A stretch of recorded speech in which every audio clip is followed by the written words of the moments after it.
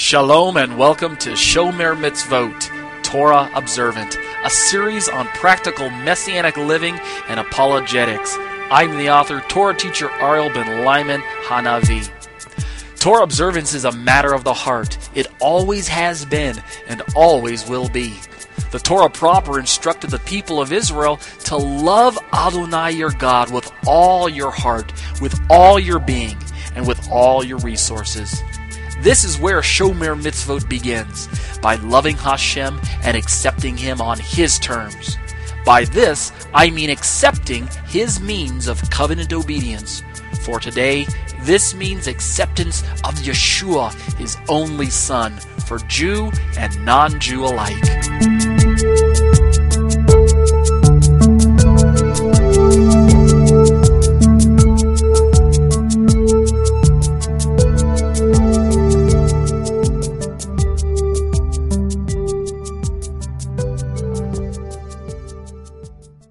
Shalom, shalom. My name is Ariel Ben Lyman Hanavi. I am a Torah teacher at Congregation Kehilat Tunava in Thornton, Colorado.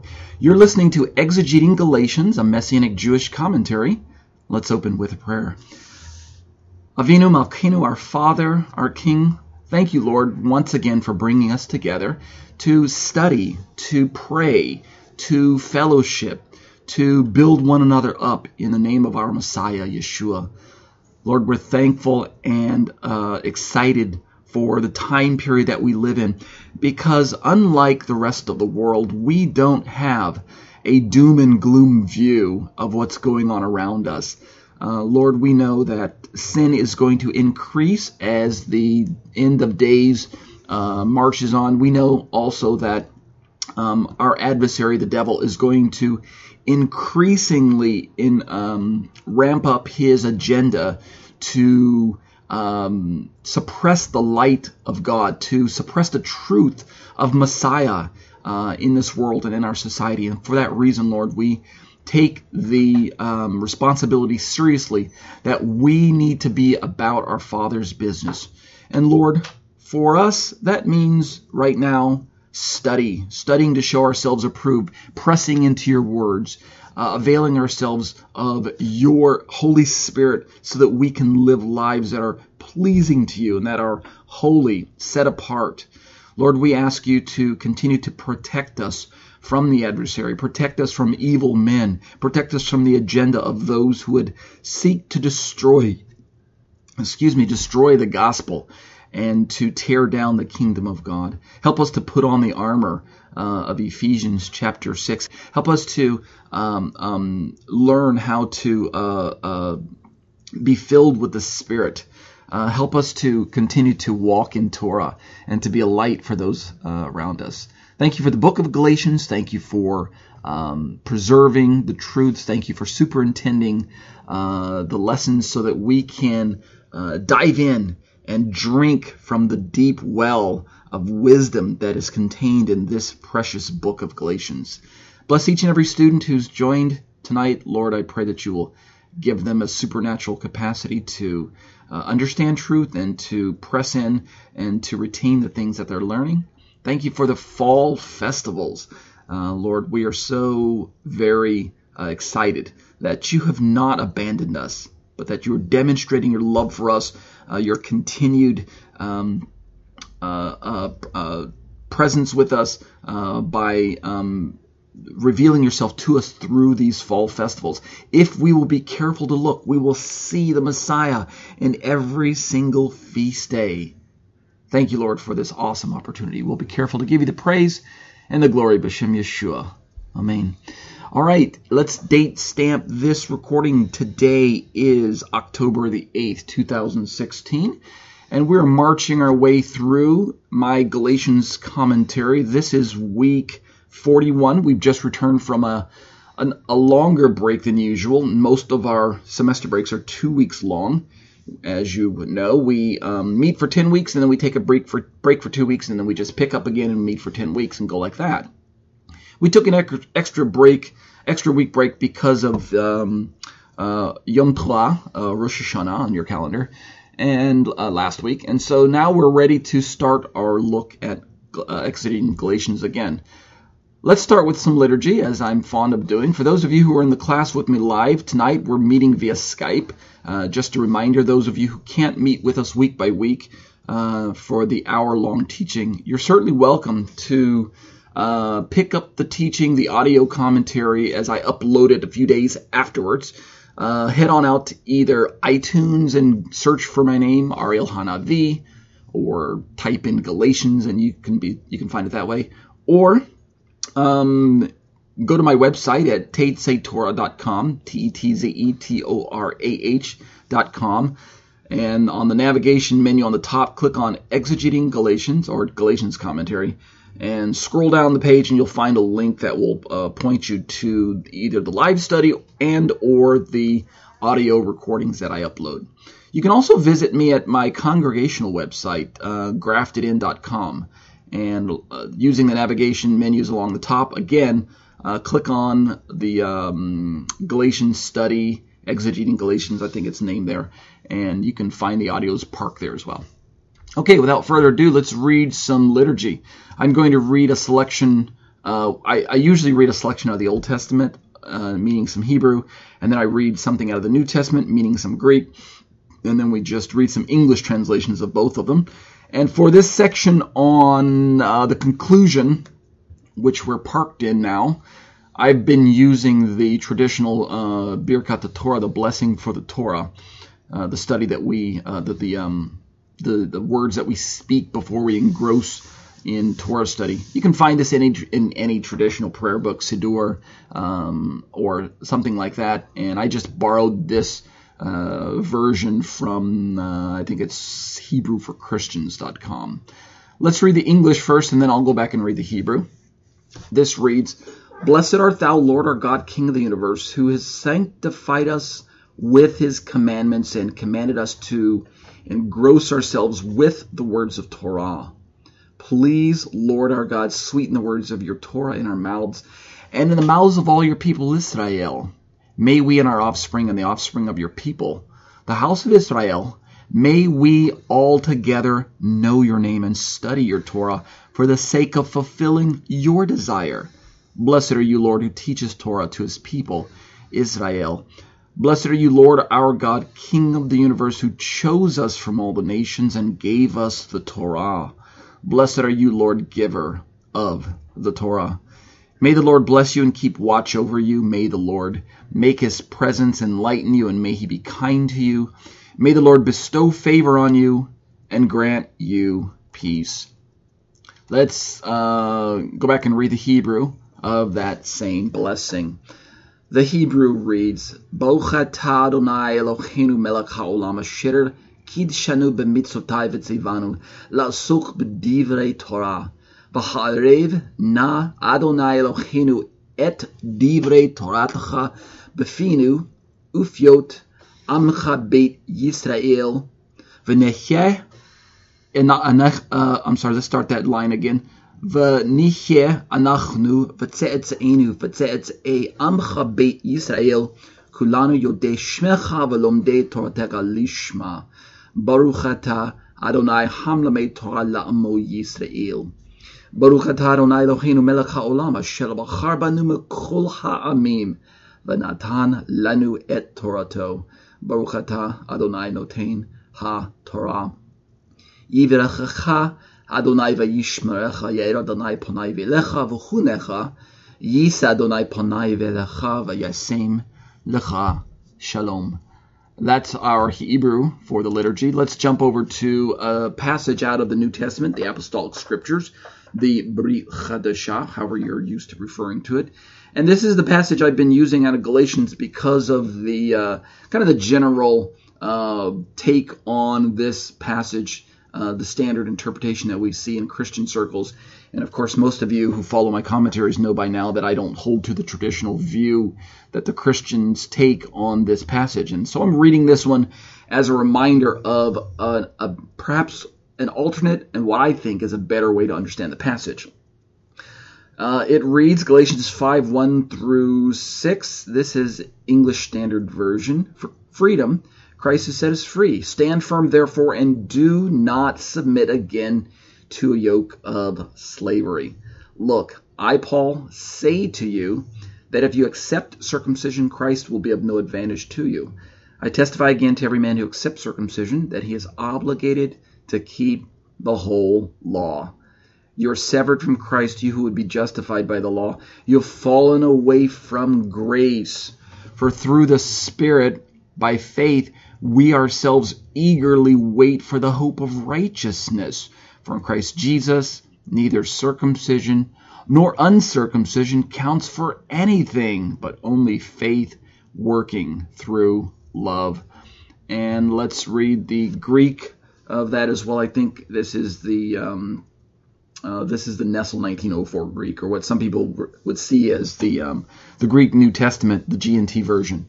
The Greek reads, Te Lutheria hemas Christos eleutherosin, stekete unkai me pollen zugu duleas en akeste, ide ego palos lego human hati in peritem nesta, Christos humas uden o felese, marturo mai de pollen panti anthropo per timnameno, hati o phelates, est in holland ton nomen poiesai.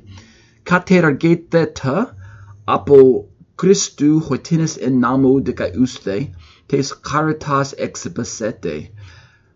Hemes gar pneumati ekpistios elpida decausunes apec decametha, in gar Christo Jesu ute pertume, ti iscue ute acrobustia, ala pistis diacapes in ergumene.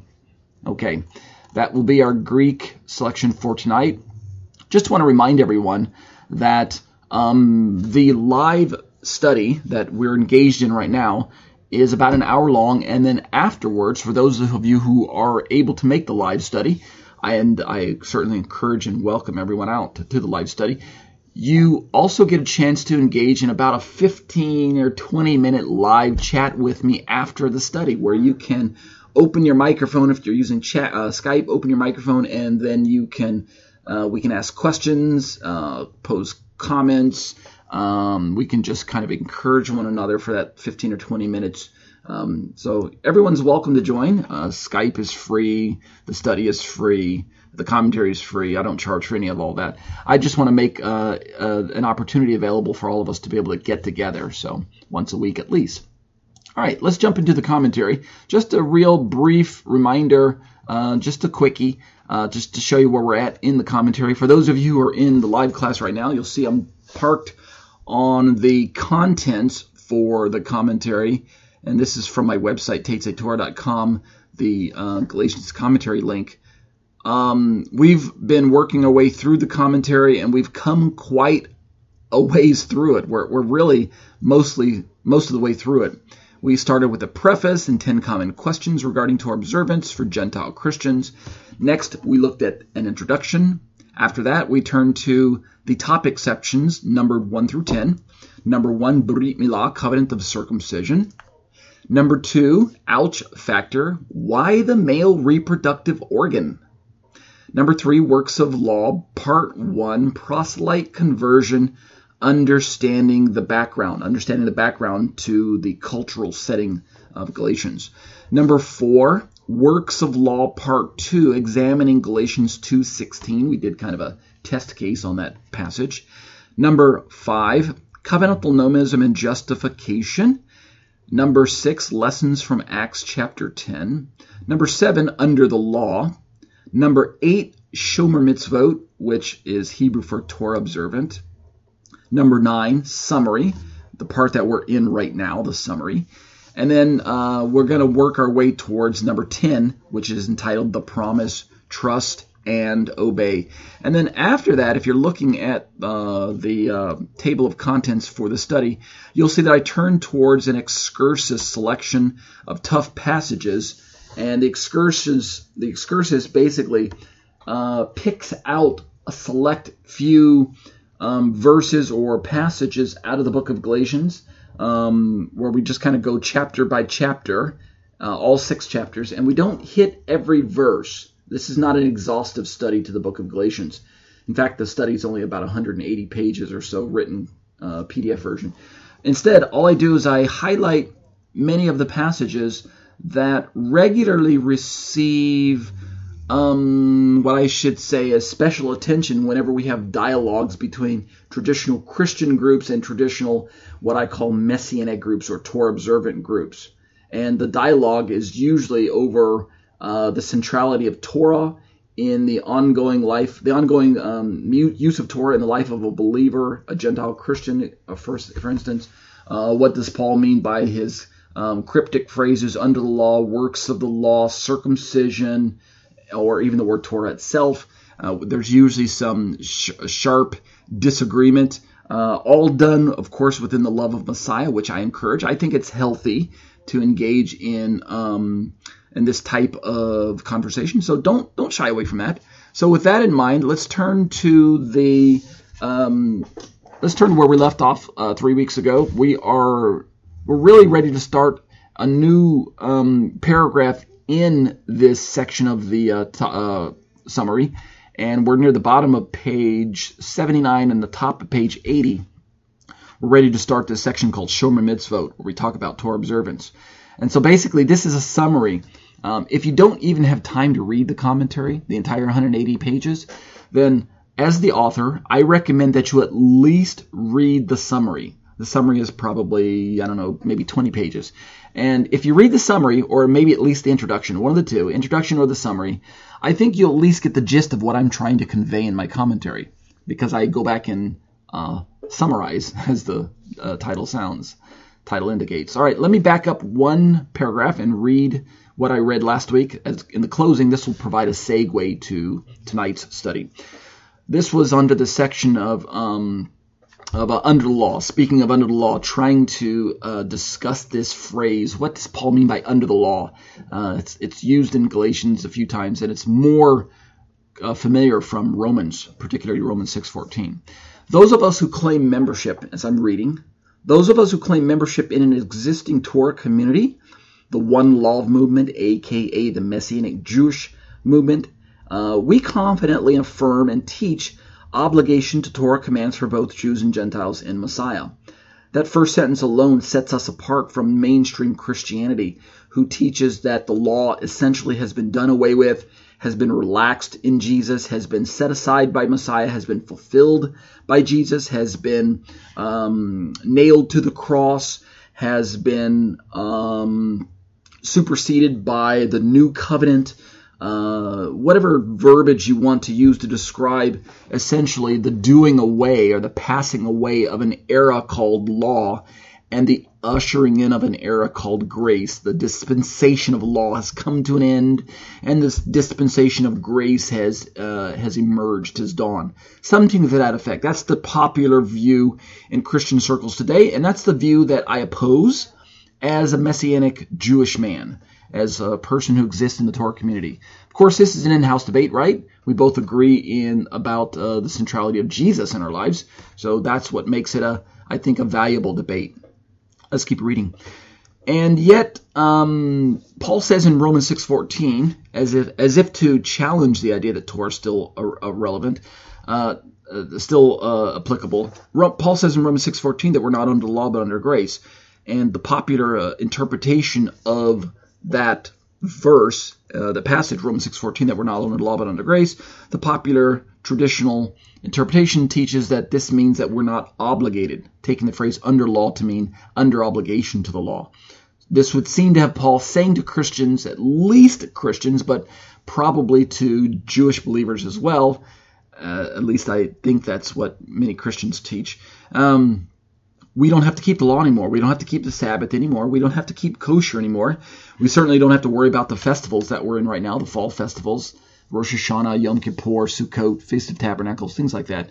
You don't have to worry about wearing tzitzit. Don't concern yourself with putting a mezuzah on your door. Don't concern yourself with anything that you would read that would sound like a ceremonial law, anything that would sound like a ritual law, anything related to the tabernacle or temple of days gone by. Don't concern yourself with any of that anymore. Just press on in the Spirit, focus on the New Testament, focus on Yeshua, and you'll be fine.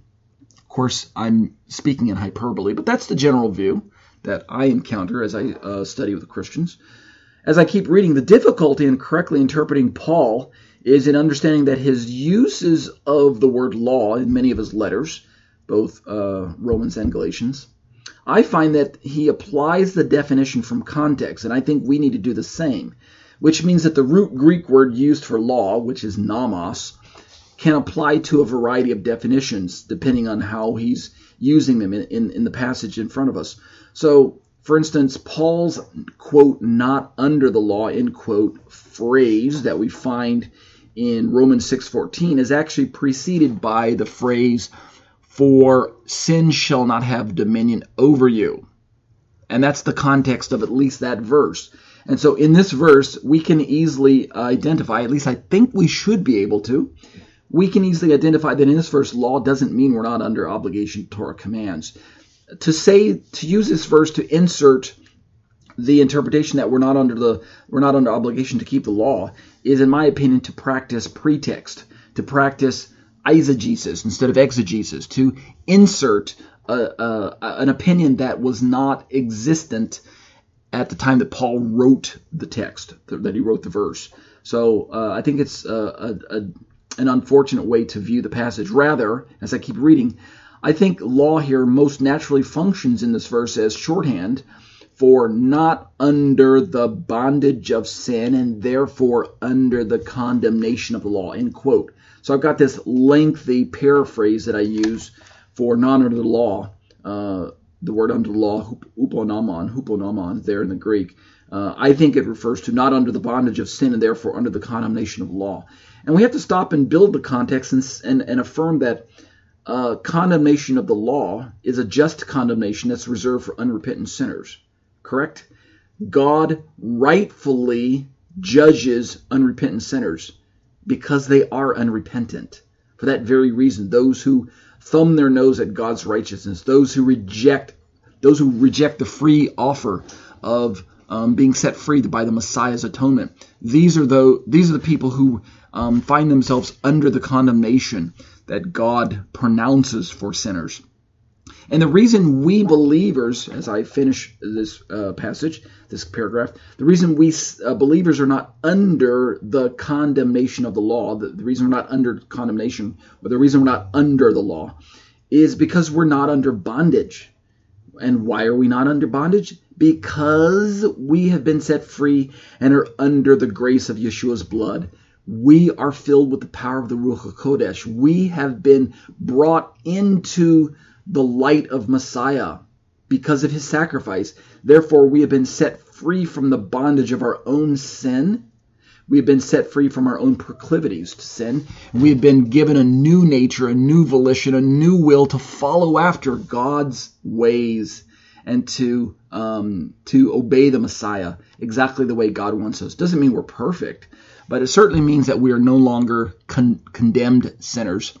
And the proof, if we were to continue reading in Romans, we would find that in Romans 8:1, the familiar passage says, "There's therefore now no condemnation for those who are in Christ Jesus." Right. So let's keep reading now. Let's turn now to the paragraph entitled Shomer Mitzvot, which is a Hebrew word that refers to Torah observance. And this will be the last paragraph of this section of the summary. And if you want to get the full treatment of my Shomer Mitzvot comments, then scroll back up into the commentary and read them up in section 8. But let's read this section too. I think we'll easily be able to finish this tonight. We're about halfway through our hour of study, and let me see how many pages we have here. We've got only 2 pages. Yeah, I think I should be able to easily talk about this tonight comfortably. So listen up. Lastly, in section 8, top of page 80, we devoted an entire chapter to talk about Torah observance, or, quote, Shomer Mitzvot, end quote, as many religious Jews call it. Does Galatians signal the end of the age of law for Christians? That's really the big question. As many people study the book of Galatians, it is a natural question to ask when you read the book and when you embark on a study of the book. Does Galatians signal the end of the law for Christians? Did the Apostle Paul preach the end of the law? In my opinion, the short answers are no and no, right? It's plain and simple. Paul did not preach the end of the law, and Galatians does not signal the end of the age of law for Christians. There's no dispensational switching off going on here. Paul not only did Torah, but he also taught others to do the Torah. So if Paul is teaching the end or abrogation of the law, or the supersession of the law by the grace of Christ, or something to that effect, then Paul seems to be acting hypocritically. Let's look at this for a moment. For instance, the fact that Paul did Torah and also taught others to do the Torah, these facts that I'm mentioning can easily be observed by James' instructions to Paul in Acts 21:24. Let me just pull a brief quote from there. Quote, "Thus all will know that there's nothing in what they have been told about you, but that you yourself also live in observance of the law," end quote. Now, if you remember, James, as I say in my commentary, was addressing this specific rumor among the Judean Jews concerning Paul. And what was that rumor? Let's read again from the Acts 21 passage. Quote, "That you, Paul, teach all the Jews who are among the Gentiles to forsake Moses, telling them not to circumcise their children or walk according to the customs," end quote. That was the rumor. That was the rumor. And what did James ask Paul to do in order to not only dispel the rumor, but to demonstrate the exact opposite? What did James ask him to do? James asked him to actually take part in a sacrificial ceremony, take place in bringing some sacrifices, go with some men and fulfill their vows at the temple there. What do we read in my commentary? Paul demonstrated by his lifestyle, not only just by teaching, not only just by his letters, but by his very lifestyle, that the law did not come to an end in Messiah, at least for Jews, right? At least for Jews, because we know Paul was a Jew, James is a Jew, and the Jews that were described in Acts 21, what does it say there? That they're all zealous for the law, and they hold to faith in Messiah. So at least we know it's not coming to an end for Jews. We can at least make that admission. But Paul, moreover, admitted to this fact that he still upheld the law. So he not only demonstrated it by his lifestyle, he also admitted to this fact later on in his life. And if you look up Acts 21:24, Acts 24:14 through 16, Acts 25:8, and Acts 26:4 and 5, go back and read those passages, you're going to find Paul confessing that he holds to everything written in the law and the prophets. He worships God in accordance with what his fellow Jewish countrymen also believe. In other words, he's not forming a new relationship to God through a new religion called Christianity. He's not trying to destroy Judaism. He's not trying to bring the age of law to a close and usher in the era of grace and Messiah. None of that is happening at all. All of that really, those viewpoints, that theology, is really, in my understanding, a later invention by the later emerging Gentile communities that made a decisive break from the oppressive, unbelieving Jewish communities that were basically kicking them out of the synagogues. So let's keep reading. If you also carefully look at James' instructions to Paul, notice also James doesn't add any supposed quote-unquote three-part breakdown to the law. We've heard this before, the moral, the ceremonial, the civil, right? You yourself also live in observance of the law, James tells Paul. James doesn't say you yourself also live in observance of the moral and you also live in observance of the moral law, but you've taken a break from the civil and the ceremonial. James doesn't mention any three-part breakdown to the law. He just says law, right? And I think that this is telling. This is only one place that we see this, but I think this would indicate that these three designations are probably unsanctioned man-made distinctions And as such, I think they're confusing and unnecessary. I say confusing because if you actually try to go back through the law of Moses, through the first 5 books, and try and accurately tag which ones are moral, which ones are ceremonial, which ones are civil, I think you're going to find yourself in trouble because they don't lend themselves to such an easily caricatured designation. Sometimes Christians are fond of saying, well, the Sabbath was obviously a ceremonial law, a ritual law.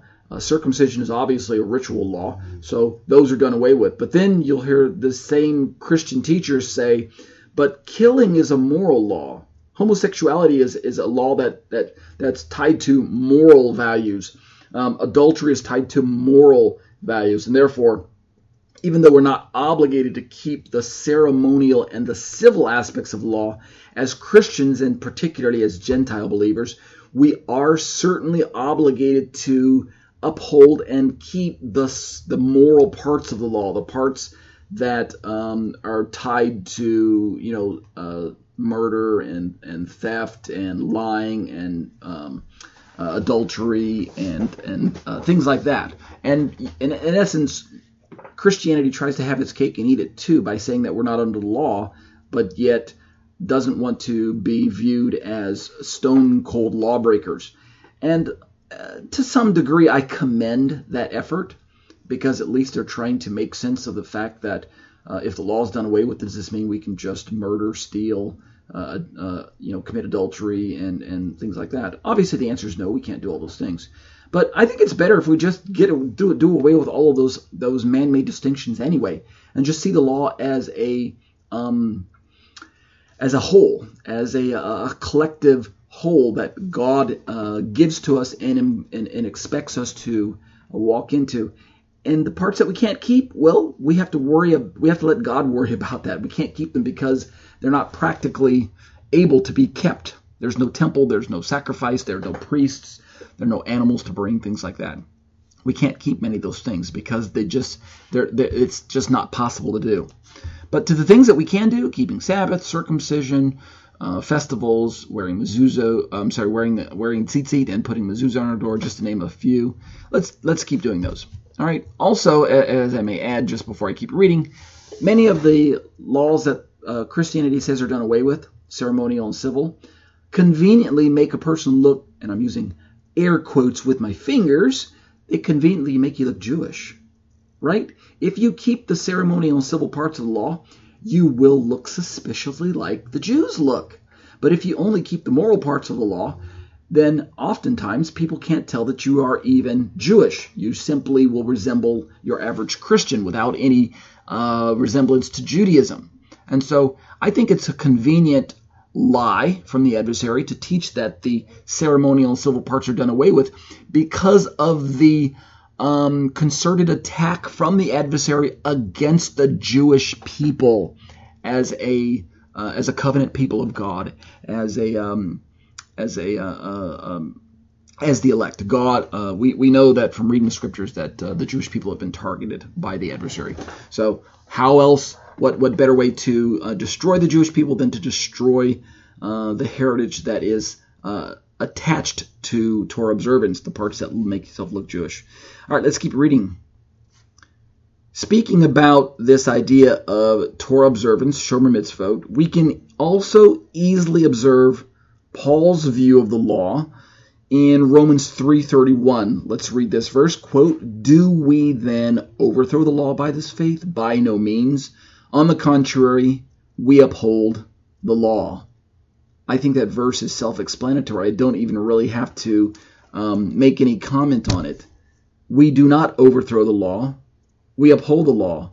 And the faith, of course, that Paul's referencing is the faith that Jews and Gentiles enjoy as they walk in the footsteps of Messiah, as they understand their position in God through Messiah, as they walk by the Spirit, and as we fellowship one with another. This is the faith that we enjoin upon one another. This is the faith that we affirm is for Jews and Gentiles. And this faith does not destroy the law. On the contrary, Paul says, we uphold the law. Sounds pretty simple to me. We could also use Romans 7:22, I say in my commentary, quote, this is Paul speaking, for I delight in the law of God in my inner being, end quote.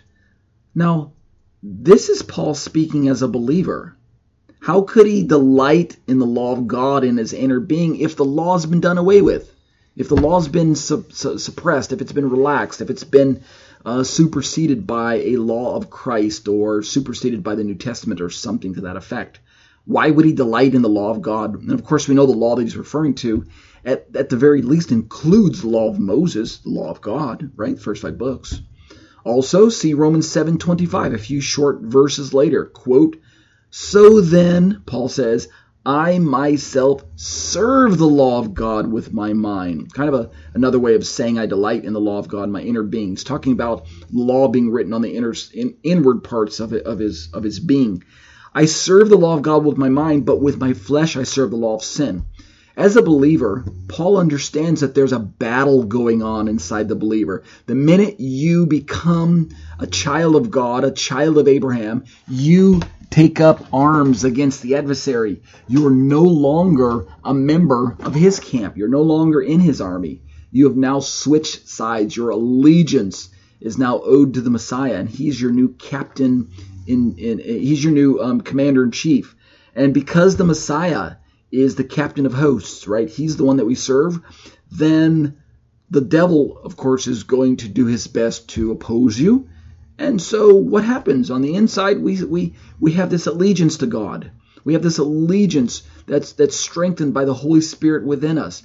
And we say yes to God and yes to Yeshua on the inside. And why not? Because that's what God promised he would do in, say, Ezekiel chapter 36, in, say, Jeremiah chapter 31, where God says, I'll place my spirit within them. I'll take out the heart of stone and replace it with a heart of flesh. And I'll pour my Torah within them. I'll put my Torah on the inward parts. So we know and we can expect that there's going to be this repository of heavenly wisdom on the inside. And yet we live with the reality that our members haven't caught up to the reality yet. We know that on the outside, our flesh still has these hold-ups, these hang-ups.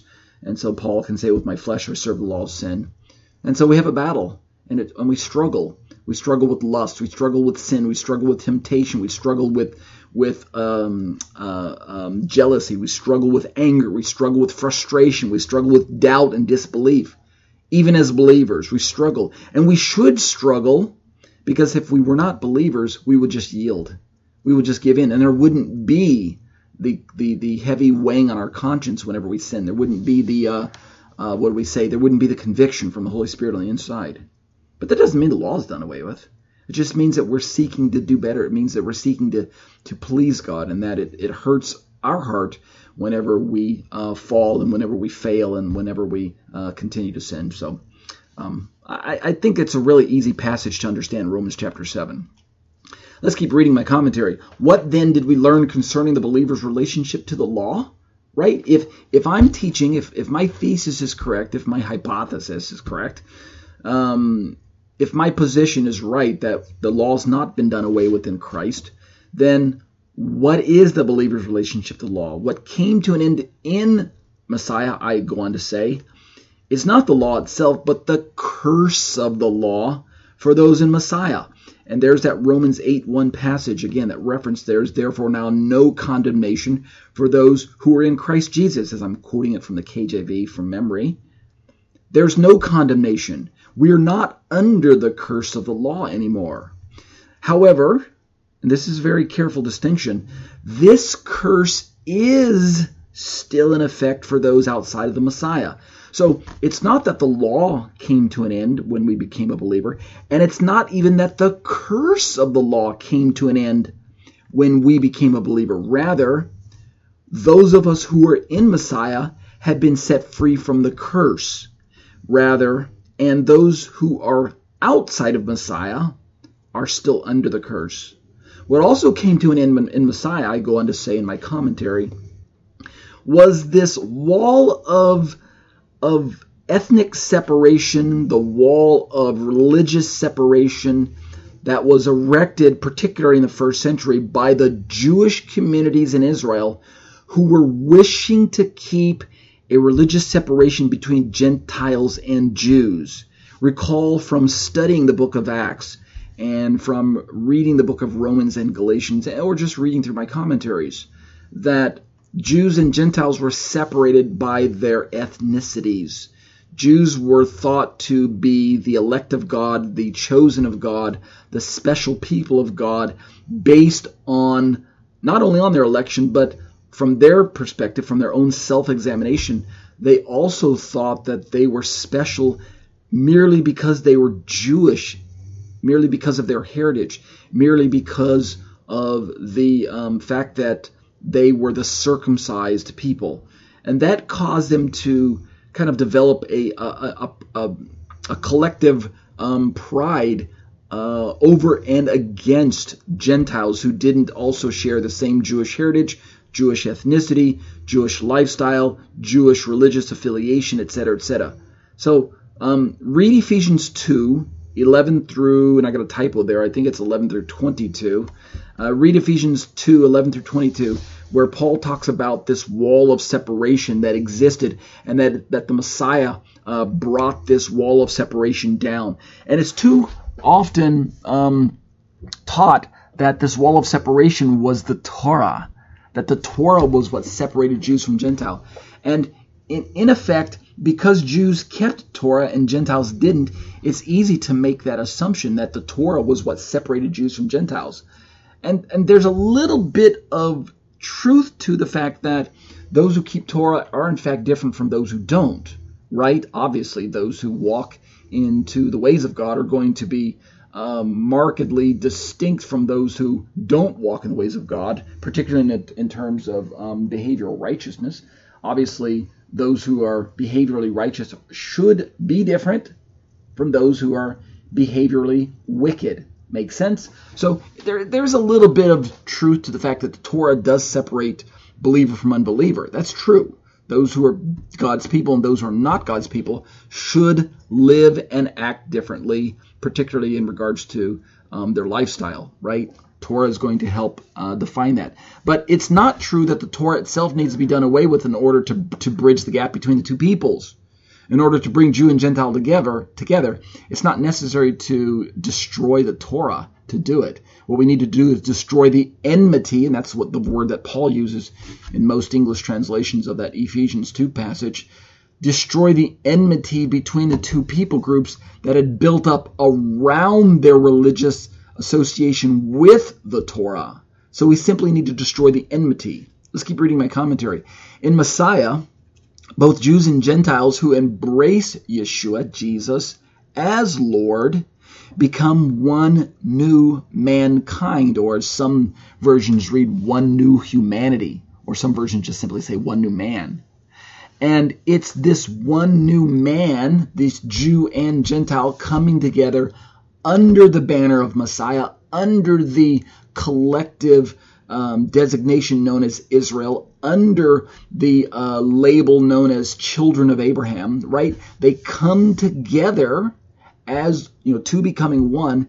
It's this unity that destroys the enmity. Make sense? It's the unity of Jew and Gentile in Messiah that tears down the walls of ethnic separation and ethnic pride that existed, that had been built up for centuries and had come to a head in the first few centuries before Yeshua, during the Maccabean revolts. These heated scuffles and battles between the Jewish communities and the increasing what we might call the Hellenistic influence all around them. Jews and Greeks, essentially, Jews and Gentiles, if you want to use that label. So it's that it's that animosity from Jew to Gentile and from Gentile back to Jew, right? Over this supposed special privilege of being the people of God, or the fact that you're not part of the people. That's what came to an end. We don't need to destroy the Torah in order to unify the people. What does Paul say in Romans 3:31? Do we then overthrow the law by this faith? We could just insert the word as well. Do we then overthrow the law by this unity? Do we overthrow the law by this one new mankind? By no means. On the contrary, we uphold the law.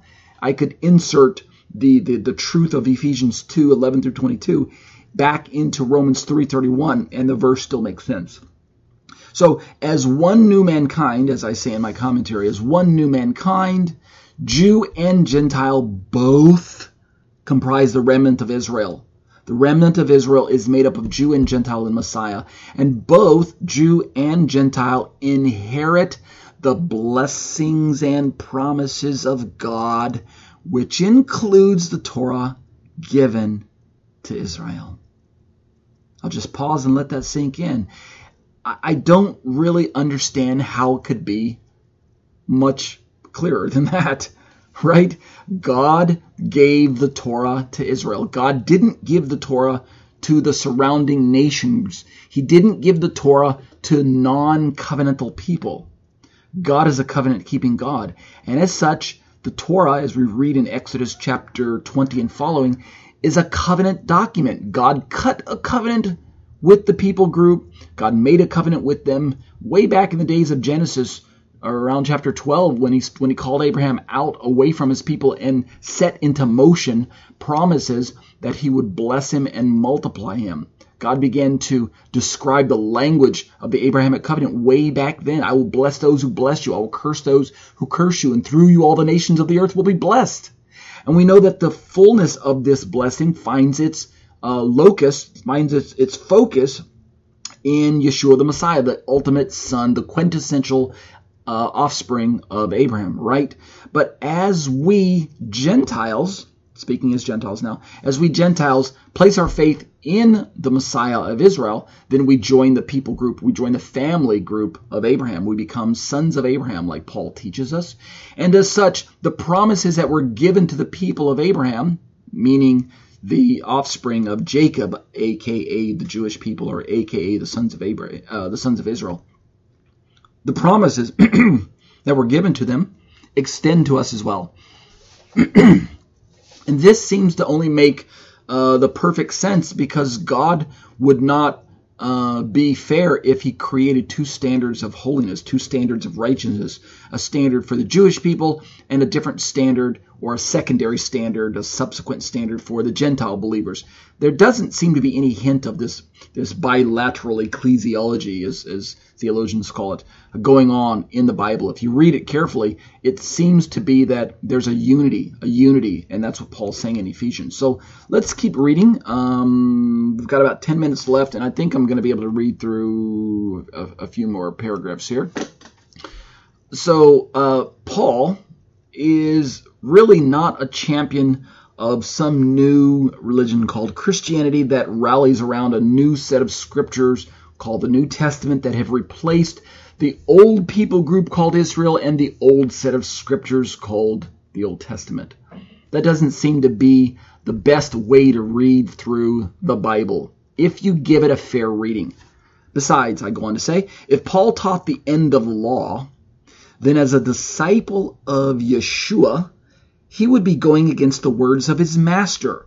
What did Jesus say in Matthew? Quote, "Do not think I came to do away with the law," end quote. That's Matthew 5:17, a very well-known passage, a very popular passage that's brought up in discussions between Christians and Torah communities, right? Christian communities and Messianic communities over this centrality of Torah. And that's why we bring it up. It's if Jesus came to do away with the law, then if Jesus came to do away with law, then Paul, if Paul then also taught that the law is done away with, then we would have some agreement. Jesus came to do away with the law, and Paul would agree in his own writings. But Jesus says, I didn't come to do away with the law. Therefore, if Paul is going to be a good student of his master, Yeshua, if he's going to be a good Talmid, like we say in Hebrew, then he needs to walk in the footsteps of his rabbi. And his rabbi didn't teach the law is done away with. On the contrary, his rabbi taught the ongoing relevance of the law. Although he did use this word fulfill, so let's talk about that. Yeshua clearly defined his use of the word fulfill, right? He said, I didn't come to do away with the law. I came to, not to abolish it, but to fulfill it. And we already know in Christian circles it's it's commonly taught that the word fulfill there means that Jesus did it so that we don't have to do it anymore. Jesus performed it so we don't have to perform it. Jesus obeyed it so we don't have to obey it. And that seems to be an interpretation of this word fulfill. But as I say in my commentary, Yeshua clearly defined his use of the word fulfill in this passage in Matthew by giving us the immediate example of Matthew 5:19. And what does he say there? Quote, "Therefore, whoever relaxes one of the least of these commandments and teaches others to do the same will be called least in the kingdom of heaven. But whoever does them and teaches them will be called great in the kingdom of heaven."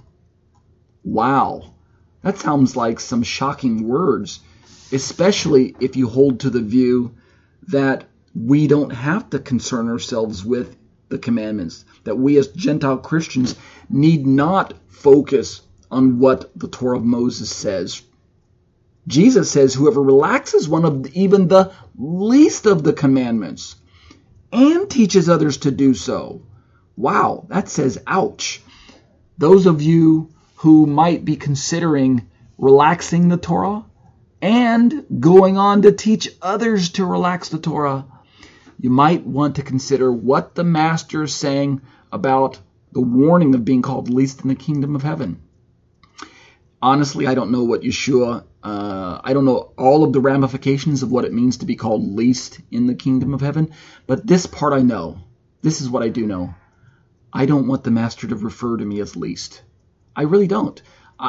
It's not that I'm trying to have the Master identify me as the greatest in the kingdom. That's not it at all. Rather, I want to be pleasing to Yeshua. I want to be pleasing to my Lord. I'm sure you do too. And if the Master identifies me as least in the kingdom because I have been relaxing the commandments and as a Torah teacher or as a Bible teacher or as a preacher, as an evangelist, etc., if I've been teaching other people to relax the commandments, then I'm risking having Yeshua refer to me as least in the kingdom, and I don't want to be in that position. I really don't. But on the other hand, Yeshua says whoever does them and teaches them, right? Two positions, two mindsets. Does them and teaches them, which is really the Ezra principle, right? Ezra studied in order to do, in order to teach. We read, Ezra studied the Torah in order to do the Torah. He didn't study in order to teach. He studied first in order to do. And then in doing, in learning how to do it, he then was in a position to teach. So study in order to do, in order to teach.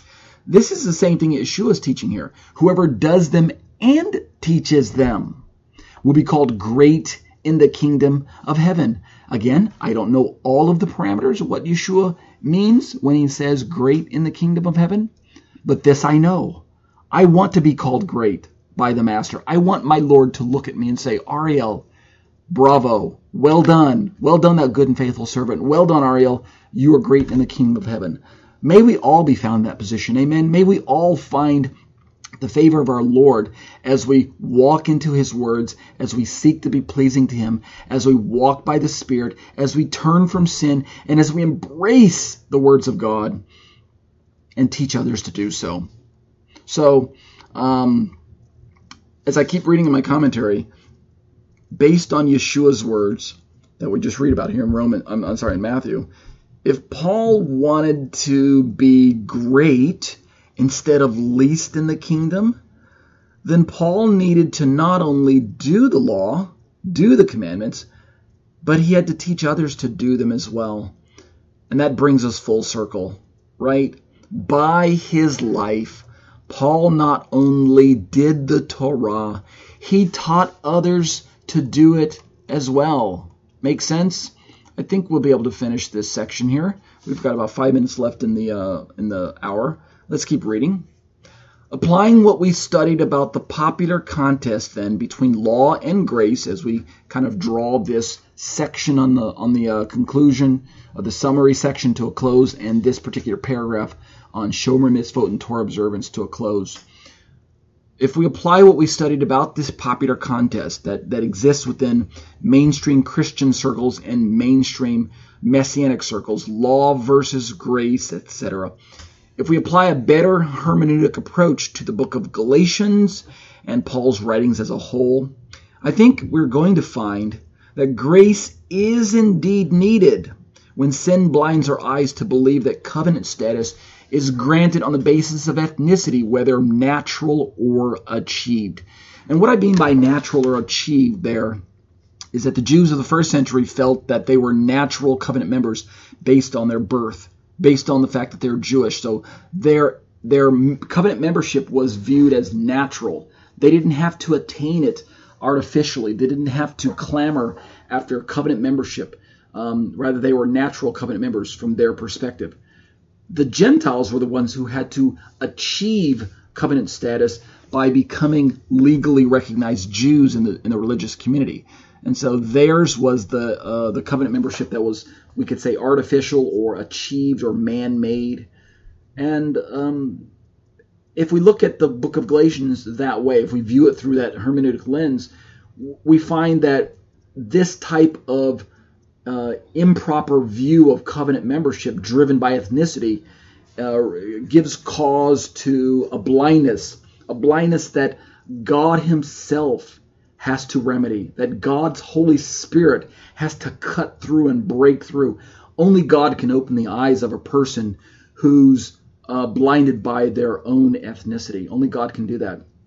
Historic Israel, I go on to say in my commentary, historic Israel of the first century genuinely believed that by virtue of being born Jewish, they were automatically granted covenant status. That's what I mean by natural covenant status. And in a sense, there is a covenant membership, a covenant status that is granted to them by virtue of being born into Abraham's family clan, but it is not the lasting covenant membership that Paul would have them go on to achieve. Rather, it is the natural covenant membership, the limited covenant membership. It's the earthly covenant membership that's granted when you become a Jew. And we're going to talk about that a little later, but for now, I just want you to understand that there's basically two levels to covenant membership. There's limited covenant membership and there's lasting covenant membership. So historic Israel had this mindset that if you're born a Jew, then you're automatically guaranteed lasting covenant status. But in reality, they were getting lasting covenant status confused with limited covenant status. What's more, as I go on to say, from their point of view, from the Jewish community's point of view, if someone from non-Jewish stock wished to join the covenant people, all he or she needed to do was to convert to Judaism, right? Take on legal Jewish status, hence my use of the terms natural and achieved respectively. Natural Israelites, those native born, right? Those people who were born into Jewish heritage, they held to the prevailing theology of that day that the Torah was given to maintain the covenant status that was already acquired at birth. And this, I think, this sentence that I just stated here, Torah was given to maintain the covenant status already acquired at birth, I think that is an extremely important viewpoint to consider when studying through the book of Galatians and trying to make sense of this idea of what was the role that Torah played in the life of a first century covenant member of Paul's day. In short, most Christians believe that the Jews of Paul's day were leveraging Torah to become covenant members. Meaning, if I keep the Torah, then God will save me. God will grant me lasting covenant status. But as we study the writings of Paul and corroborate the theology that we read there with the extant writings that have survived from that day, meaning the rabbinic literature that's available to us today, the Mishnahs, the Talmud, the Gemara, the Mishnah, the Gemara, the Talmud, as well as some of the other extra biblical writings that have survived from that period, from the early centuries. What we're going to find is that the theology that teaches that the Torah must be leveraged in order to attain covenant membership is not really the best way to interpret their own viewpoint of Torah. Instead, it's better to understand that the Jewish people of the first century believed that their covenant status was acquired at birth. They were born with covenant status that they equated with lasting covenant status. They thought they were born Jews, they would die Jews, and that they would resurrect as Jews in the age to come, and all of this was based on their birth order, their ethnicity. Rather, Torah came along to help them maintenance that covenant status, to help them keep that covenant status. In other words, to keep them away from gross idolatry, from breaking the commandments needlessly, remorselessly, to help them return to a state of ritual purity when they fell into these types of defilement, became unclean. The sacrificial system achieved that purpose. Things like that. The Torah wasn't.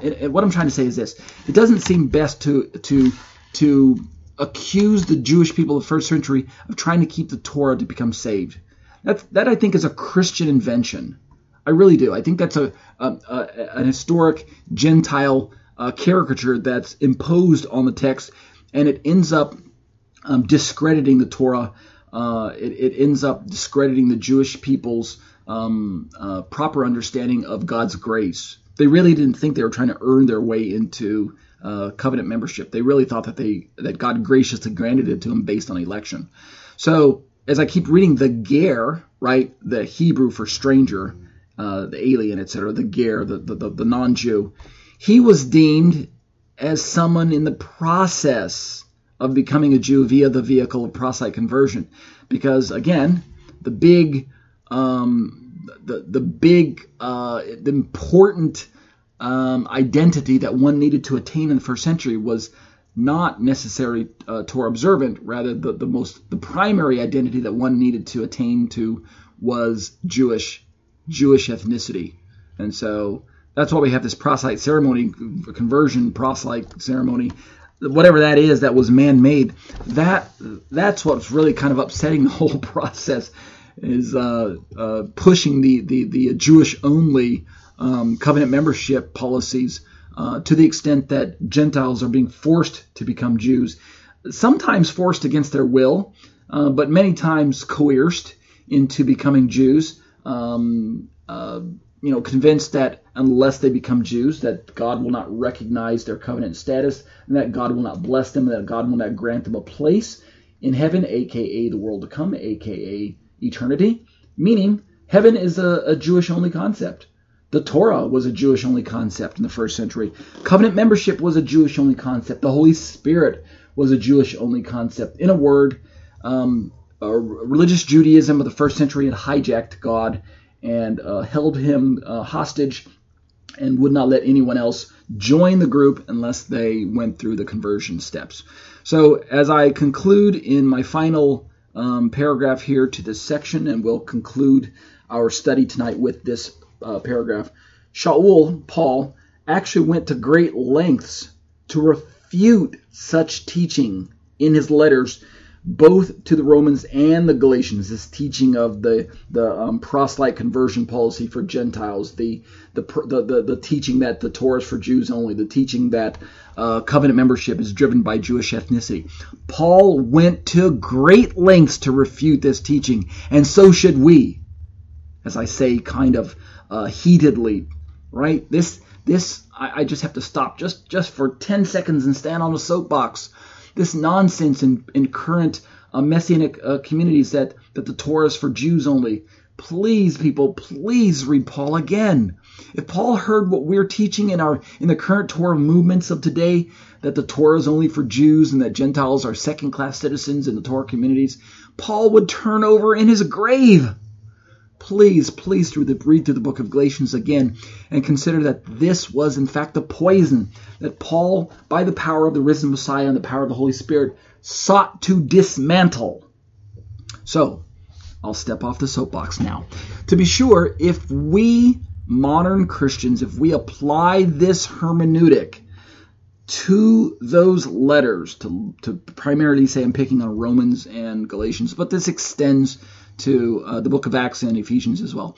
If we apply this hermeneutic, instead of adopting this grace versus law hermeneutic that's so popular in Christian circles, then I think you're going to find that the apostle begins to make more sense theologically and historically. It is a very sad legacy that if you stroll into your average Christian bookstore and browse through the section on commentaries for Galatians and Paul and Romans, Ephesians, things like that, predominantly you're going to find this law versus grace theology hermeneutic that just rises to the surface. It floods the entire scene, and it's almost impossible to read a Christian commentary on Galatians these days and not walk away with the fact that the commentary is teaching that the law opposes grace and that the law loses in the contest between grace and law. The law loses every time. Grace trumps the law. And it's very sad, in my opinion.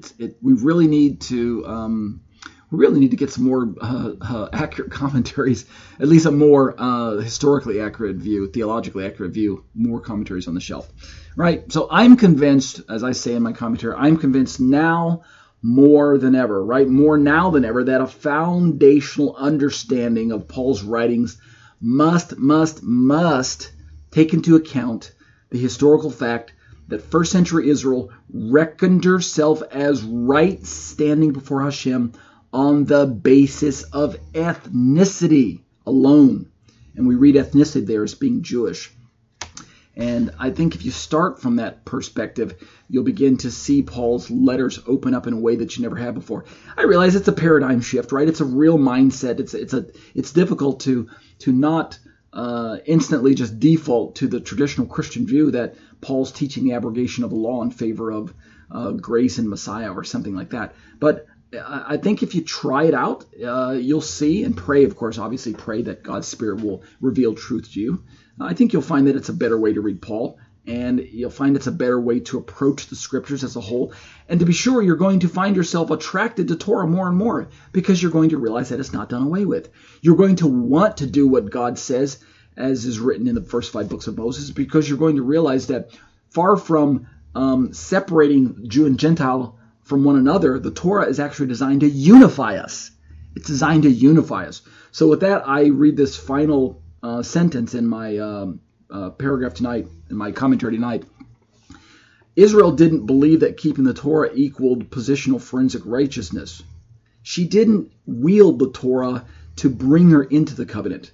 She concluded, albeit incorrectly, right? It was still wrong, but this is what she concluded. This is ethnic Israel. She concluded that keeping Torah was the vehicle that one used to maintain covenant status already achieved either at birth or by conversion. And we know that position is wrong as well, right? You can't keep the Torah to be saved, but you can't also wield the Torah to maintain your salvation. Either position is a mistaken use of Torah, right? You have to realize that. You have to stop and check yourself. Even though we know that Israel probably didn't use Torah to become saved or to become covenant members, but rather she was using Torah to maintain covenant membership that she gained at birth, we know that the second position is also invalid in terms of correct theology, even though that's the historic position that we encounter as we read through and study the book of Galatians. So with that, let's close down the commentary tonight. Let's poise ourselves next week.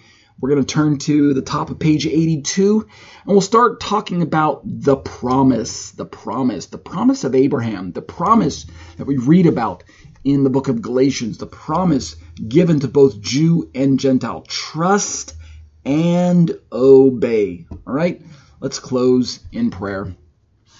Abba, I bless your name. I thank you, Lord, for bringing us together under the banner of Messiah, under the blood of Yeshua, the Messiah, under his wonderful holy name. We know that it is not Jew that is elevated above Gentile, and we know it's not Gentile that brings to an end Jewish identity.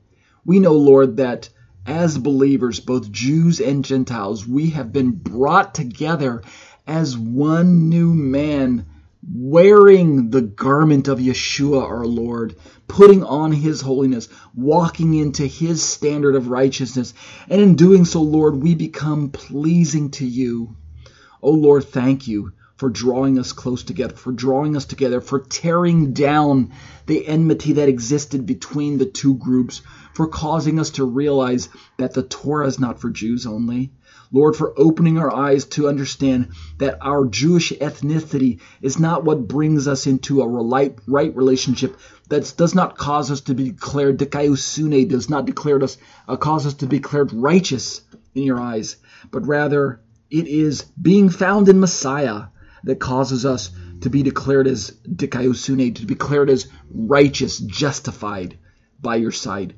Thank you, Lord, that it is by this righteousness, the righteousness of Messiah, that we can be lights to the rest of the world, that we can be salt, that we can be a witness to the other people groups, drawing them close to you, drawing them close to the name of Yeshua, our Messiah, inviting them to join the people group, inviting them to join the one new humanity, the one new man of Ephesians chapter 2.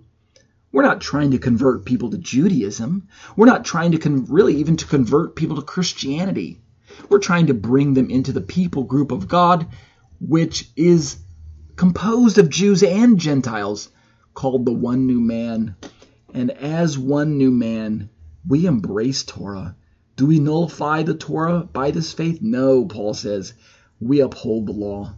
Thank you, Lord, that you didn't come to do away. You didn't come to destroy the law, but to fulfill it, but to demonstrate how to walk into Torah, how to be pleasing to the Father, how to live a life that is recognized as righteous by God, not only on a justification level, but on a behavioral level. Thank you, Lord, that all of this is possible as we avail ourselves of the truth of your words. Help us to continue to walk in your Spirit and to press into your holiness.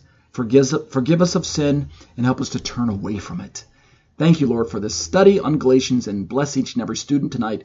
Draw us close together once again next week as we embark on another study. And we'll be careful, Lord, to give you the praise and the glory. B'Shem Yeshua. Amen. That concludes our show for today.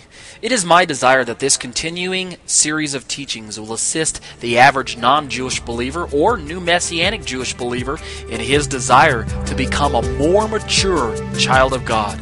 And now, O Israel, what does the Lord your God ask of you but to fear the Lord your God, to walk in all his ways, to love him, to serve the Lord your God with all your heart and with all your soul, and to observe the Lord's commands and decrees that I am giving you today for your own good. To the Lord your God belong the heavens, even the highest heavens, the earth, and everything in it. Yet the Lord set his affection on your forefathers and loved them. And he chose you, their descendants, above all the nations, as it is today. Circumcise your hearts, therefore, and do not be stiff-necked any longer. Because the Torah is written on the hearts of all who truly name the name of Yeshua as Lord and Savior, it is meant to be followed to the best of our ability.